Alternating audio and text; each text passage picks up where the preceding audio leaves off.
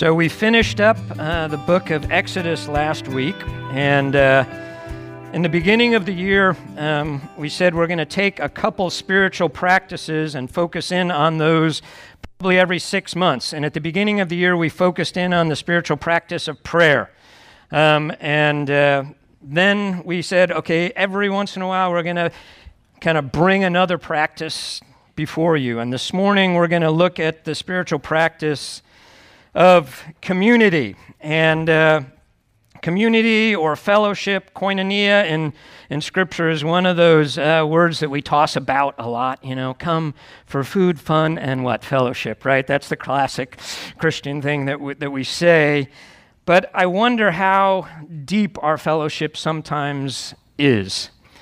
I often talk about what I call the fine church. When people come to church and it's like, how are you doing? I'm fine. How are you doing? I'm fine. We leave, and folks, I don't know anybody in my life that's doing completely fine. We're struggling, and it's a challenge to live out this Christian life, and in the culture that we're living in, I think it's even more challenging. And I don't think we in the West are really wired up to do community very well. We have a rugged, kind of individualistic streak in our lives and hearts, I think. Alex de Tocqueville, who was a kind of observer of American culture several centuries ago, said this, that extremist individualism is the defining American trait. If left unchecked, it will result in the abolition of humanity. That's pretty strong words, and it seems a bit extreme, but as we look at the world today, there's this, I think, epidemic, not of COVID, but of loneliness and isolation that people feel. In Harvard Magazine, January and February of this year, a guy named Jacob Sweet wrote an article on the loneliness pandemic. And he says that American experience, according to a 2018 report by the Henry J. Kaiser Family Foundation, found that 22% of adults in the United States say they often or always feel lonely or socially isolated. A 2019 survey led by Cigna found that 61% of Americans report feeling lonely.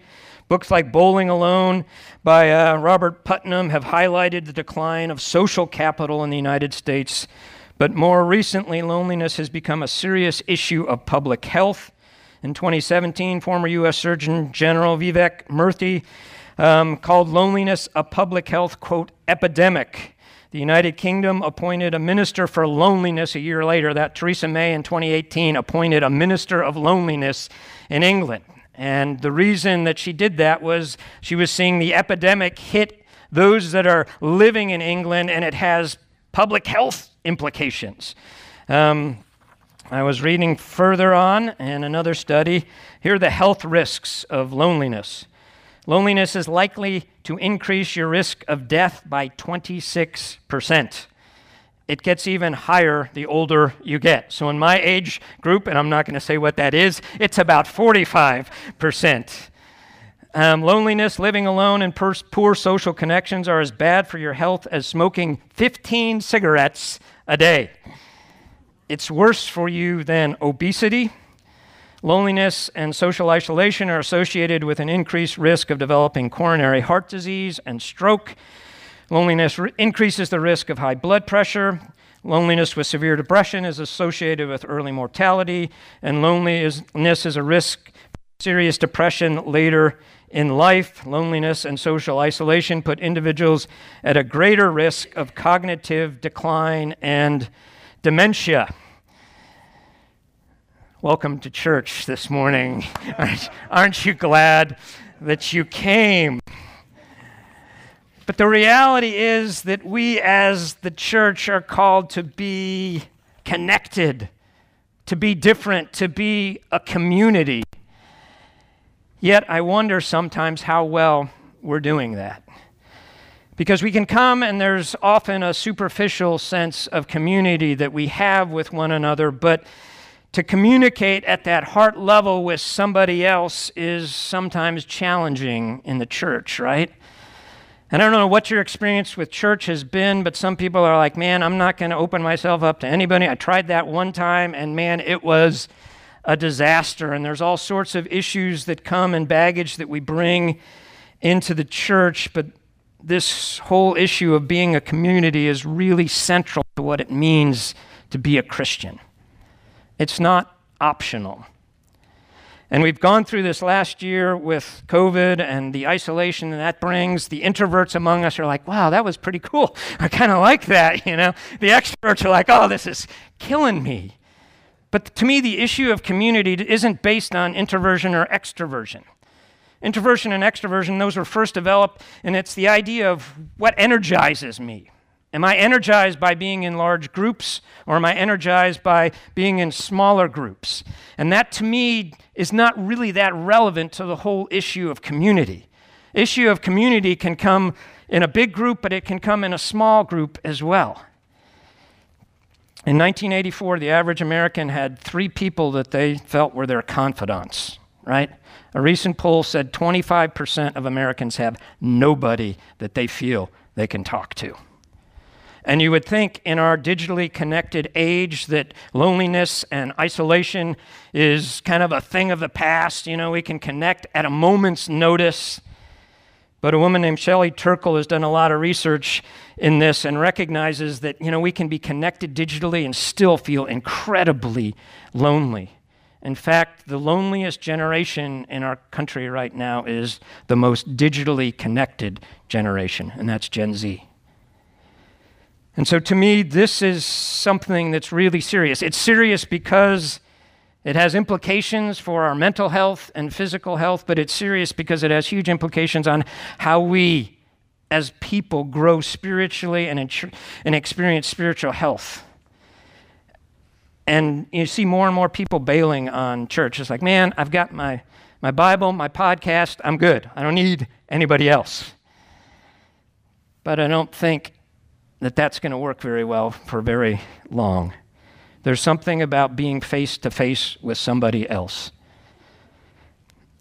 I define community as authentic, loving relationships brought together by a common love for Jesus Christ. An authentic, loving relationship that is brought together by a common love for Jesus Christ. That's it. That's the only commonality that we need as a church. It's not based on common social interests. It's not based on social status. It's not based on race. It's not based on where you fit in the wealth spectrum. It is solely based on our common love for Jesus Christ. And as you look at the church, this whole thing of community has been a challenge from the start. Sometimes I hear people say, I wish we could get back to what the early church was like. We're going to look at a passage this morning that deals with communion and how the Lord's Supper was being celebrated in Corinth. And Corinth, the church in Corinth in the South, they would say, it's a hot mess. It was a huge hot mess, right? There's divisions and there's people in the church saying, man, I follow Apollos. I'm not into Apollos at all, man. I'm into Peter. And then the really spiritual people would say, I follow Jesus, right? And there are these divisions in the church. There were lawsuits in the church. There was a guy sleeping with his stepmother in the church, and the church was saying, yeah, isn't that great? We're so liberated and so progressive. Isn't this a wonderful thing? And then we're going to look at this passage this morning and see what was happening when they came together to celebrate communion. So if you have your Bibles, turn to the book of 1 Corinthians. If you don't have a Bible, there should be one under one of the seats around you.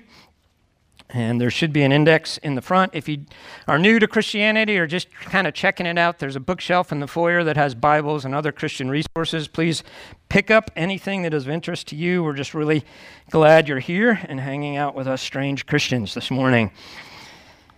So 1 Corinthians chapter 11, starting in verse 17. But in the following instructions, I do not commend you, because when you come together, it's not for the better, but for the worse. Paul's saying, yeah, it's really bad when you guys gather. You'd be better off if you didn't even gather as a church. So this is probably not good. For in the first place, when you come together as a church, I hear that there are divisions among you, and I believe it in part. For there must be factions among you in order that those who are genuine among you may be recognized. So Paul's saying that some of this division and difference of opinion, it's okay. It's how we get to wrestling with what does the word really say. So we should be prepared for differences of opinion within the body. That's okay. But when it becomes factious and divisive, then that's a problem. Verse 20, when you come together, it's not the Lord's supper that you eat. For in eating, each one goes ahead with his own meal. One goes hungry and another gets drunk. What? Do you not have houses to eat and drink in? Or do you despise the church of God and humiliate those who have nothing? What shall I say to you? Shall I commend you in this? No, I will not. Paul's pretty direct here. He says this, when you come together and you're celebrating the Lord's Supper, he says, don't even call it the Lord's Supper. That's a farce.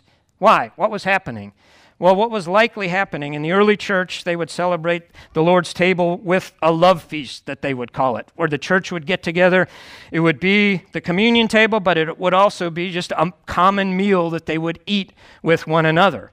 And what appears to have happened in Corinth, there was a wealthy group of people that probably did not have to work like the servants or the slaves. They would get there early. They would have the lobster and the filet and the whole thing set up, and it would be really good. And they'd have, a couple bottles of Chateau Lafite Rothschild, 1927 out there.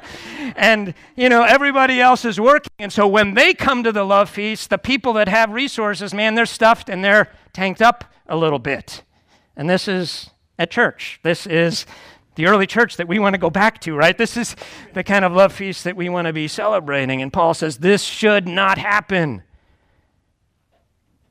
And he says you are humiliating those that have less. This was a social class distinction, and those that did not have resources to bring a lot of food or good food were going away hungry because those with resources had ate everything that was there, where they should have been sharing that with others. So Paul comes down really hard on this, and he says, I'm not going to commend you in this. I can't commend you in this. Because why? Because this is just a total misrepresentation of the gospel. Because what is the gospel? We all come to Christ at the same level. Regardless of where we stand in the social hierarchy, we all recognize, if we're going to come to Christ, that we're all sinners and fall short of the glory of God.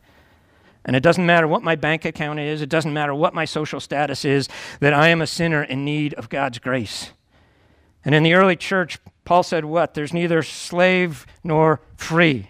There's neither male nor female. There's neither Jew nor Gentile. So all of these issues that create division in our culture should not create division in the church. But the problem was that the culture was seeping into the church in Corinth, and it often does in our culture as well. And so Paul comes down pretty hard on these folks. And then the center passage that we often hear during communion, for I received from the Lord what I also delivered to you, that the Lord Jesus on the night when he was betrayed took bread, and when he had given thanks, he broke it and said, this is my body which is for you. Do this in remembrance of me. In the same way, he also took the cup after supper, saying, this cup is the new covenant in my blood. Do this as often as you drink it in remembrance of me. For as often as you eat this bread and drink this cup, you proclaim the Lord's death until he comes. So Paul reminds them, why are you gathering? You're gathering to remember Jesus Christ and what he's done. And what did he do? Was he all focused on himself and getting everything that he wanted? No, he gave his life so that we could all come together. And he's saying, church, that's what I want you to be about. Not to gather with all your needs. I want what I want when I want it. But Paul is reminding them, this is what the Lord's Supper is about.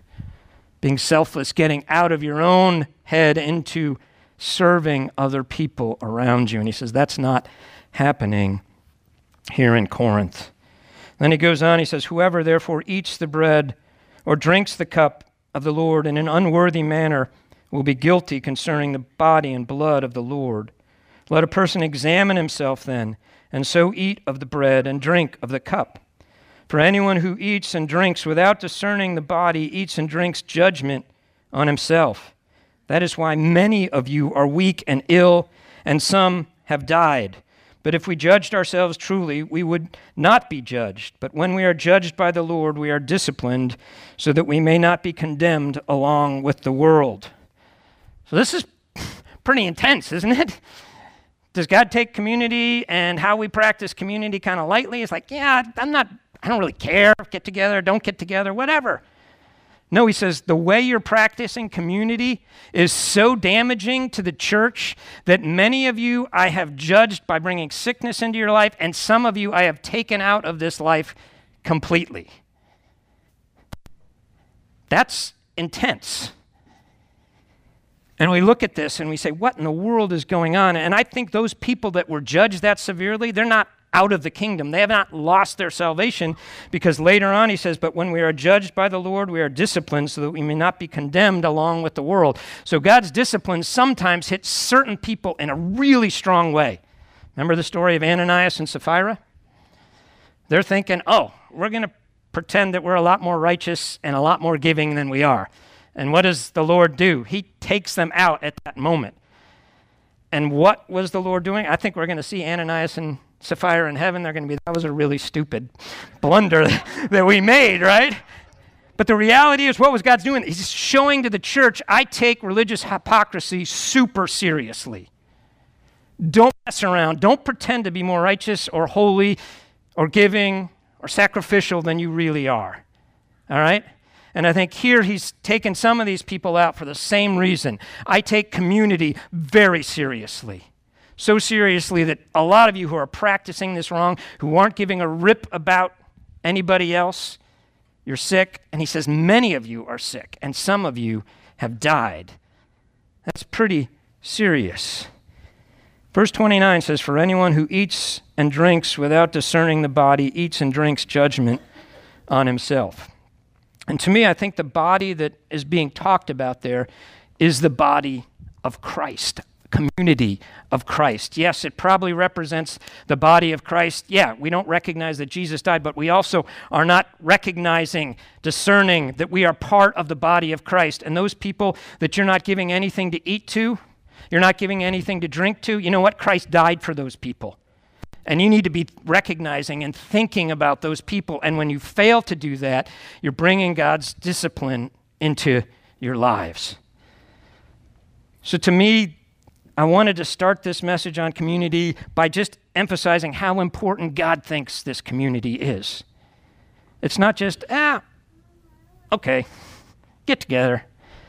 This is so serious, how we practice it. If we do it wrong, God says, I'm going to discipline you for doing that wrong.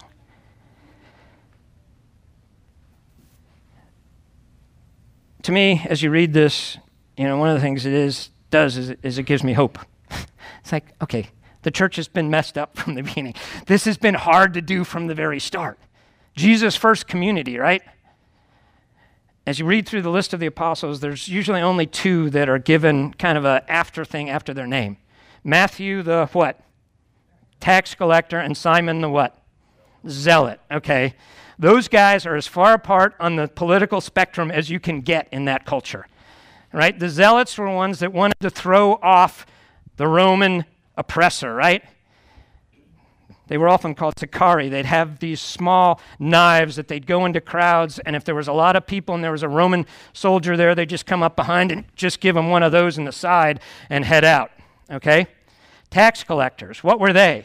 They were ones that were in the pocket of Rome, right? They were collecting taxes from their fellow Jews, and they had a certain amount that they could collect, but anything above what they were required to collect just went into their pocket. So these people were the ones that were loaded in that culture, and they were loaded in that culture because they were feeding off their fellow Jews. And so these were the traitors, the treasonous ones that were in kind of cahoots with this oppressive Roman regime. All right, imagine sitting around a charcoal fire where Matthew and Simon are sitting next to one another, right? That'd be like a Trumper who stormed the White House sitting down with AOC and just having a little bit of a heart-to-heart. Yeah, let's just talk. Henry Nouwen said, community is the place where you come into church and you sit next to the person that you least want to sit next to. Why? Because God wants us to grow. He wants us to be challenged by those around us. And we're going to have different opinions, right? If the only thing that commonly holds us together is a love for Christ, then there's going to be a whole lot of differences in the church. And there should be a whole lot of differences in the church. But somehow, when we allow God's grace to work in our lives, those differences become an advantage to us. And we live in a day and age where people can hardly talk with one another anymore without getting in a fight. Man, the level of intensity, to just sit down and dialogue and say, hey, I've got a different opinion on whatever the topic is theologically. It may be predestination and free will, any of these things, the role of women, all those kind of things. We can't even sit and talk right now and say, why do you hold this opinion? Why do I hold this opinion? Let's wrestle through these things. Let's go to the Word of God so that we can seek to determine what God is saying. Folks, community is not uniformity at all, but it's recognizing that God has called us to be one in our diverse states, with our diverse backgrounds, with all of us having something to bring and to give. It's interesting to me that if we miss out on community, I think we often miss out not only on fellowship horizontally, but on hearing from God. If we are collectively the body of Christ, right? When I am not interacting with others in the body of Christ, I'm not interacting with what Jesus wants to do through that other person in my life. And I think most of us, I want God to zap me. I want to have this incredible spiritual experience. Those are wonderful, and I hope those happen to you. But I think the primary way that God manifests his presence and we experience that presence is through our brothers and sisters in church. Have you ever been encouraged by somebody when you needed to be encouraged? Was it usually skywriting or something like that? Or it's usually through a brother or sister. And I've had times where it's like, man, I'm just done with this whole thing, and I'll get a letter in the mail that says, hey, man, hang in there. That was really helpful for me. And I'm like, okay, I guess I'll hang in there. And it's like, I interpret that as this is God saying to me, hang in there.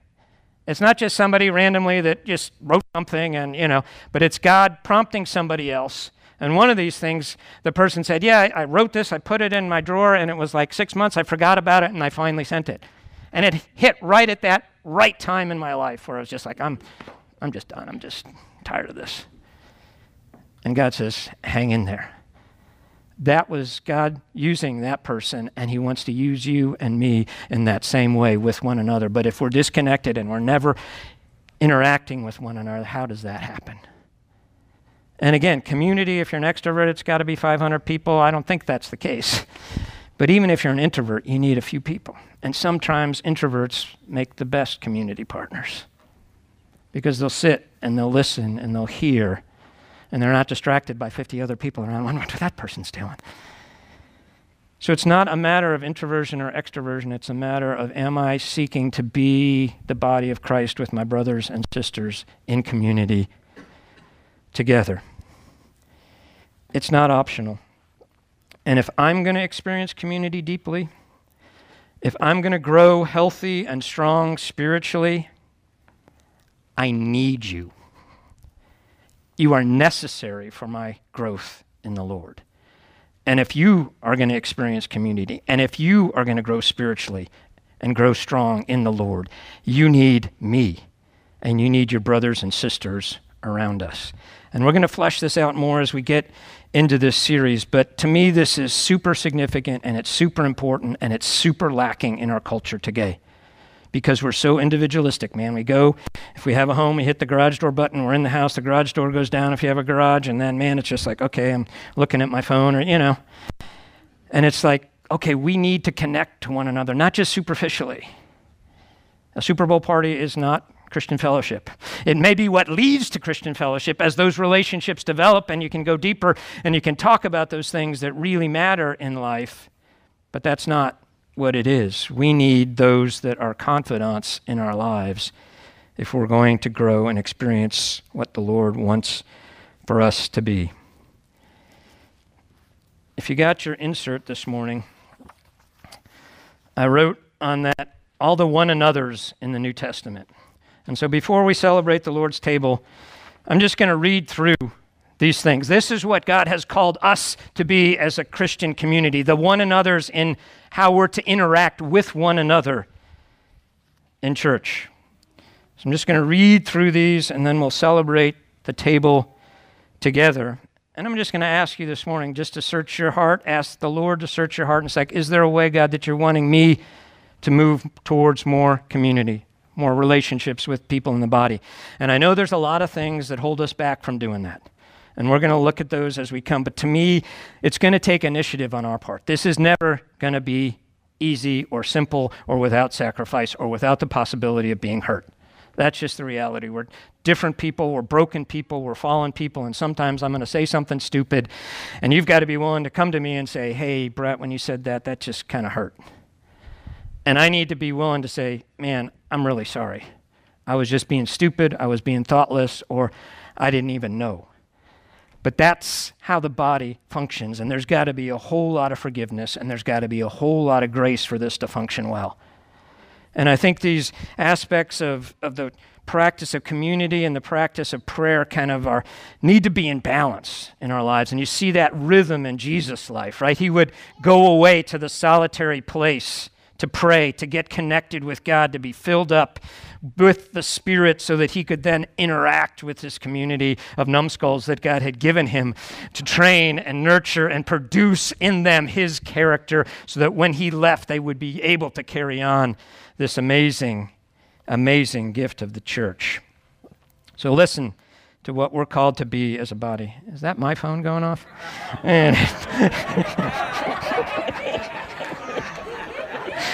Who's letting their phone go off in church? Welcome to modern technology. Anyhow, pressing on. So these are encouragements to action, body of Christ. Love one another. Be devoted to one another in brotherly love. Give preference to one another in honor. Be of the same mind towards one another. Build up one another. Accept one another as Christ has accepted you. Admonish one another. Greet one another. Wait for one another. Have the same care for one another. Through love, serve one another. Bear one another's burdens. Show tolerance for one another. Be kind to one another. Forgive one another. Speak to one another in psalms, hymns, and spiritual songs. Be subject to one another. Regard one another as more important than yourselves. Teach and admonish one another. Comfort one another. Encourage one another. Build up one another. Live in peace with one another. Seek after that which is good for one another. Stimulate one another to love and good deeds. Confess your sins to one another. Pray for one another. Keep fervent in your love for one another. Be hospitable to one another. Use your gifts to serve one another. Clothe yourselves with humility towards one another. Do not judge one another. Do not bite and devour one another. Do not become boastful, challenging one another. Do not envy one another. Do not lie to one another. Do not speak against one another. Do not complain against one another. Do you want to be a part of a body where those one another's are practiced? I really do.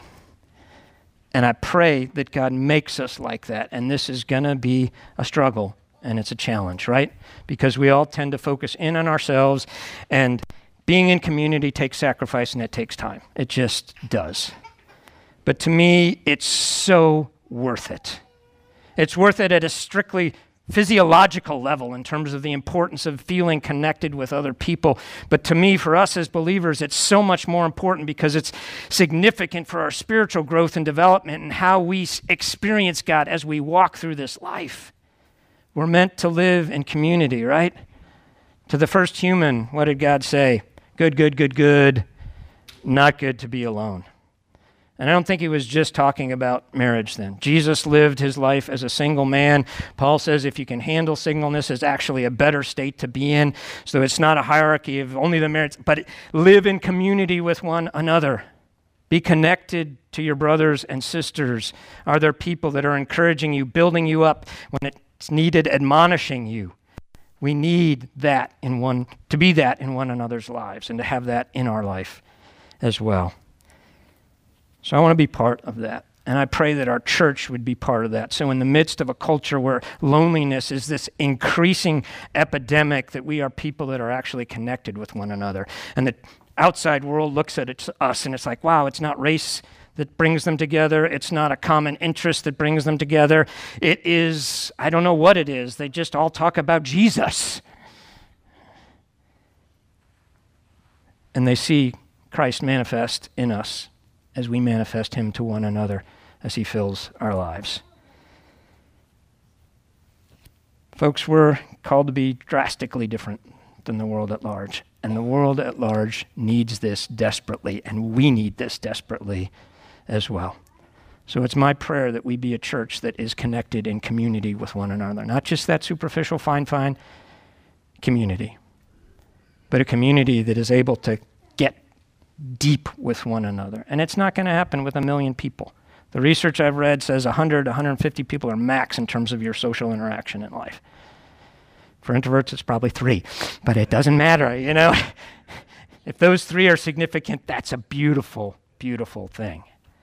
So don't beat yourself up and don't say, I took a personality test and it says I'm an introvert, so I don't have to do community. No, the scriptures don't give us that option.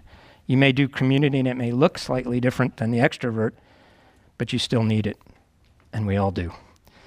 So let me pray, and then we'll celebrate the Lord's table together. How we practice that is Barry's going to be playing in the background, and just come up and just hold your hand out, and one of the servers will put a piece of bread in there and give you the cup, and then just take that back to your seat. And as this text says, it's a time to examine ourselves. Specifically with the Corinthian believers, I think this was a time to examine themselves about how they're doing community, and are they really loving their brothers and sisters. So to me, that's one thing we need to look at, but that's not the only thing. To me, I always go to Psalm 139, where David says to the Holy Spirit, search me, see if there's any offensive way in me.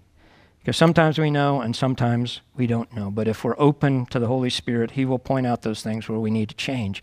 And again, he does not point those things out to isolate us, to push us away, but to say, come to me, confess that, and let's work on changing that together. Because we're all in this process, right? James says to believers, we all stumble in many ways. He doesn't say, oh, before you became a Christian, you stumbled in a lot of ways. But now that you're a Christian, you're perfect. No, he says we all, right now, stumble in many ways.